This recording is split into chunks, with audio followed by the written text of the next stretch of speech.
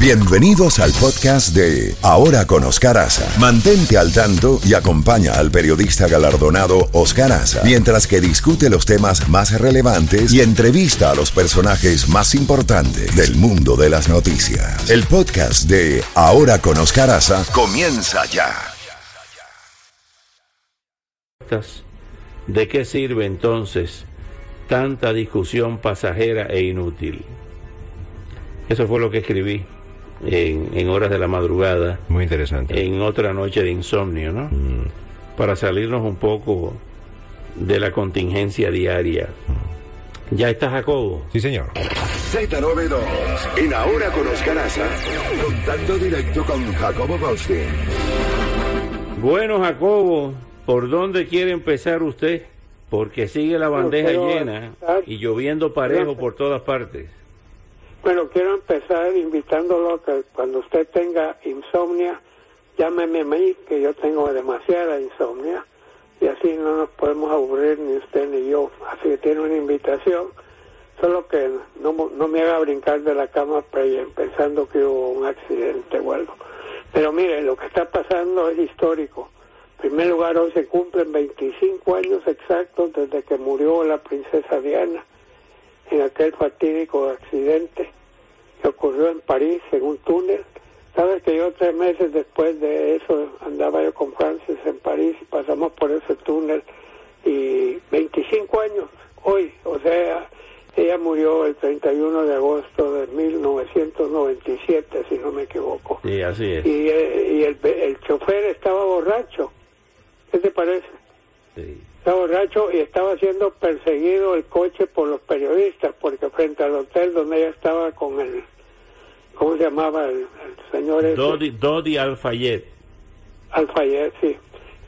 Salieron y la prensa salió corriendo y hubo un periodista o un fotógrafo, camarógrafo que fuera, que los carros se trataban de tirarle encima al coche para que se detuviera.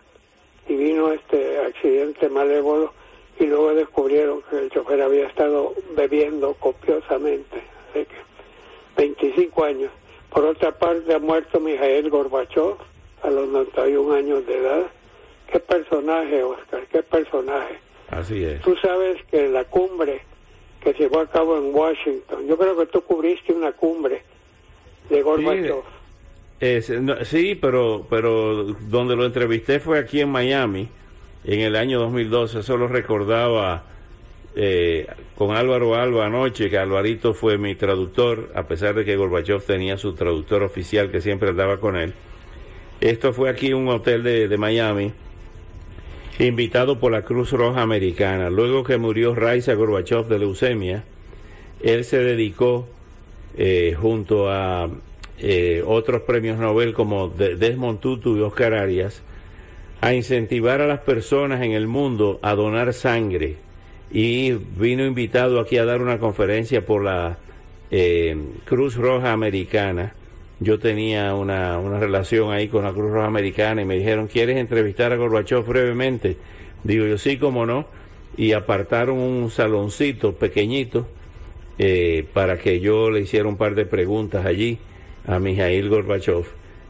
Andaba con su hija, que era una muchacha muy bonita, una rubia altísima, y ahí conversamos a raíz, eso sería alrededor de 2002, a raíz de aquel caso, ¿te acuerdas de unos secuestradores chechenos que entonces las autoridades rusas pusieron gas venenoso a través de los conductos de aire acondicionado y murieron todos en ese teatro? Y fue terrible.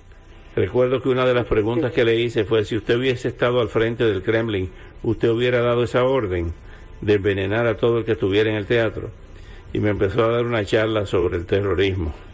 Era un verdadero conocedor de muchas cosas, Mikhail Gorbachev.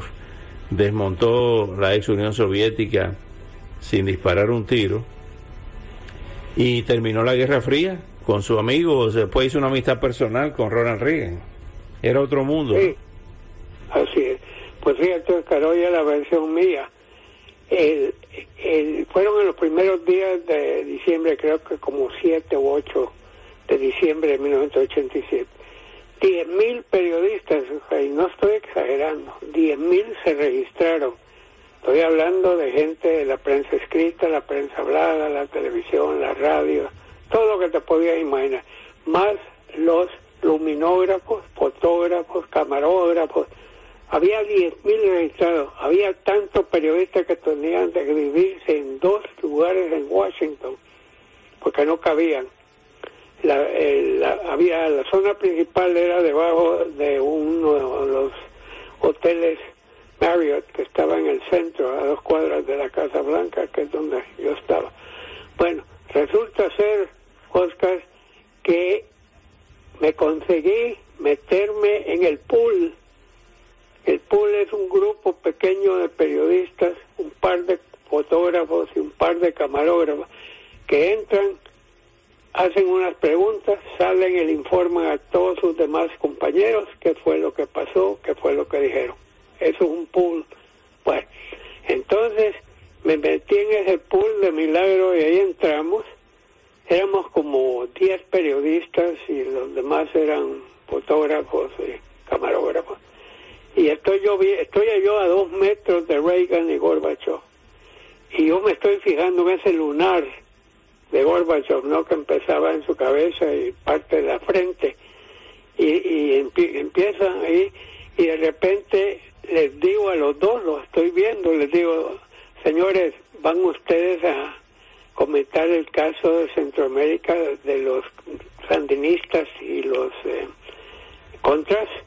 Los dos se me quedaron viendo esa pregunta, no la esperaba, y pausaron los dos y vino Reagan y dijo, veremos, y inmediatamente se cambió el tema, pero sí nunca me voy a olvidar de eso. Y él era muy respetado en otra cosa que hizo, que se salió totalmente de las normas. Él andaba en un coche especial con la bandera rusa y la bandera americana. Andaba ahí cerca, en el carro, cuando de repente le ordenó al chofer que se parara, le abrieron la puerta, salió del carro y se puso a hablar con el público, con el traductor, por supuesto. Esto nunca se había visto, sobre todo para un líder soviético. Y luego el resto de la historia la sabemos, ¿no? Muchos enemigos en la misma Rusia que no estaban de acuerdo con su forma de proceder. Ellos no querían ni perestroika, ni querían el alza, ¿cómo se llamaba el otro? El Glasnost. Sí, que Glasnost era paz. Bueno, sea como sea, el hombre cambió. Glasnost era transparencia. Y fue totalmente instrumental en la caída del muro de Berlín. Y eso no se lo perdonaron. Porque él internacionalmente era un figurón, pero en Rusia lo tildaban de traidor y de enemigo de la patria, porque tuvo el valor de enfrentarse al sistema comunista. Así es, Jacobo. Jacobo, hablando de otras cosas, el presidente Joe Biden busca prohibir los rifles de asalto en Estados Unidos. Este es otro tema polémico. Ha dicho que hay políticos que no quieren enfrentar esta realidad por miedo a la National Rifle Association. Se ha puesto agresivo el presidente Biden en los últimos discursos, ¿no? Oscar, yo creo que le han dado una dosis enorme de vigorón. Porque ha salido con el machete desenvainado. El otro día, el discurso que dio, atacó directamente a Donald Trump por su nombre, porque normalmente en esas, cuando tú hablas de mi rival o mi adversario, pero no mencionas su nombre, pues ese día mencionó su nombre, le dijo a los republicanos, los de Getting America Great Again, Gamma, ¿no? Sí, MAGA. Sí, MAGA, perdón. Le digo a los republicanos MAGA, y enfatizó MAGA, que no eran todos los republicanos, pero eran los que fieles a Donald Trump, que ellos estaban paseándose en la democracia de este país, que el patriotismo no existía entre ellos, y se soltó tremendamente. Y ahora está, de veras, con machete desenvainado, haciendo y atacando directamente. Él tiene una lista de los logros que ha tenido recientemente, 3 victorias legislativas y todo. Oscar, él ha tenido posiblemente los peores primeros 15 o 16 meses en el poder de cualquier presidente. Sus numeritos llegaron a estar, como lo veía el pueblo como mandatario, habían bajado a 35, 36 puntos. Ahora está en 42, como la tortuga va avanzando un poco. Pero sea como sea, todos los demás siguen siendo negativos. La economía, la política exterior, la frontera. Lo único que él tiene positivo en estas cosas es la pandemia, y eso es apretadísimo. Un 48.5 dice que está manejando bien esto de la COVID, la pandemia, y un 46.5 dice que no. Para mí es un empate técnico, pero qué curioso, es lo único que sigue positivo. Ahora, vamos a ver si esta nueva campaña de él, la forma de actuar, le ayuda. Por cierto que hablando de ayuda, después de 70 días de que estaba bajando la gasolina diariamente, a veces más, a veces menos, pero bajando, está empezando aquí en el condado a subir de precio. Ya van 4 días consecutivos que no vayan a escalar de regreso a donde estaban, Oscar. Así es, Jacobo. Bueno, ¿qué más nos tiene, Jacobo? Bueno, tengo también el hecho de que el FBI también ya se quitó las manos, ya se lanzó de lleno. Estaba aburrido el secretario de Justicia que le estuvieran diciendo que era una tortuga lenta, que no se decidía. Ahora el FBI, que se sintió agredido porque hasta los amenazaron violentamente o con violencia, sacaron un montón de cosas que encontraron en Mar-a-Lago cuando allanaron la propiedad.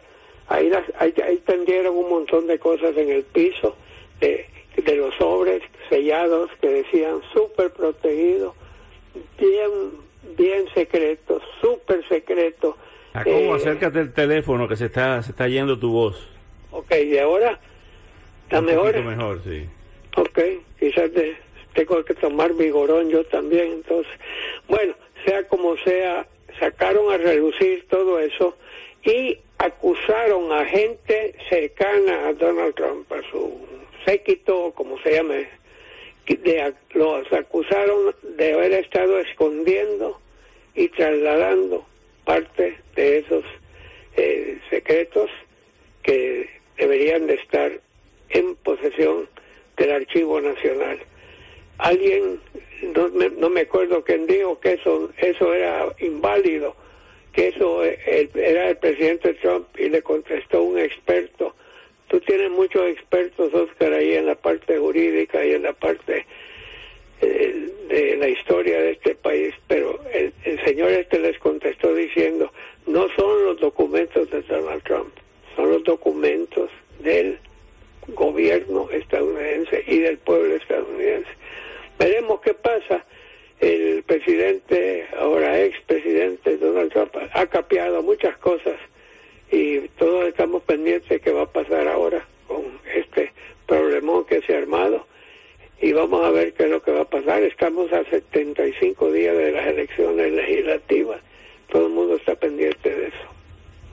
Bueno, Jacobo, vamos a continuar mañana mañana jueves, y cuídese el mapa genético y seguimos en contacto. Le receto lo mismo, y acuérdese, si está usted con insomnia, me llama.